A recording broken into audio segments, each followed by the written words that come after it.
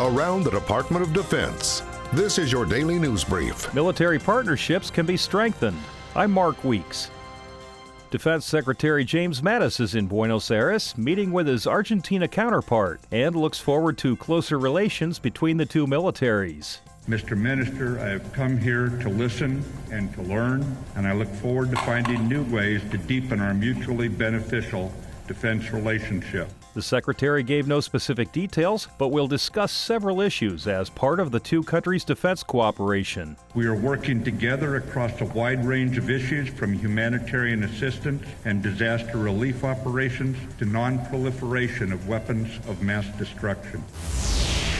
The Department of Defense continues the process of identifying the remains of military members missing from the Korean War. Defense officials say the recovery of remains is a humane effort and a top priority of the department. The fact that the United States of America vigorously pursues the fullest possible accounting of our missing reflects our values as a nation. This sacred obligation, if not moral imperative, remains a high priority for the Department of Defense.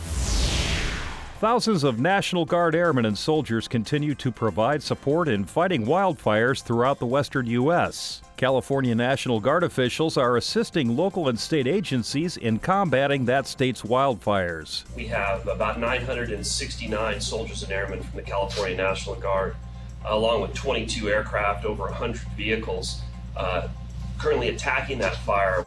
Guard officials say the fires are mostly under control. The majority of the big fires currently burning in the state are around 60 to 70% contained. I think with the exception of the Donnell fire down south, I think that's maybe the 25% range. But I direct you to the CAL FIRE website. They can tell you exactly the current status.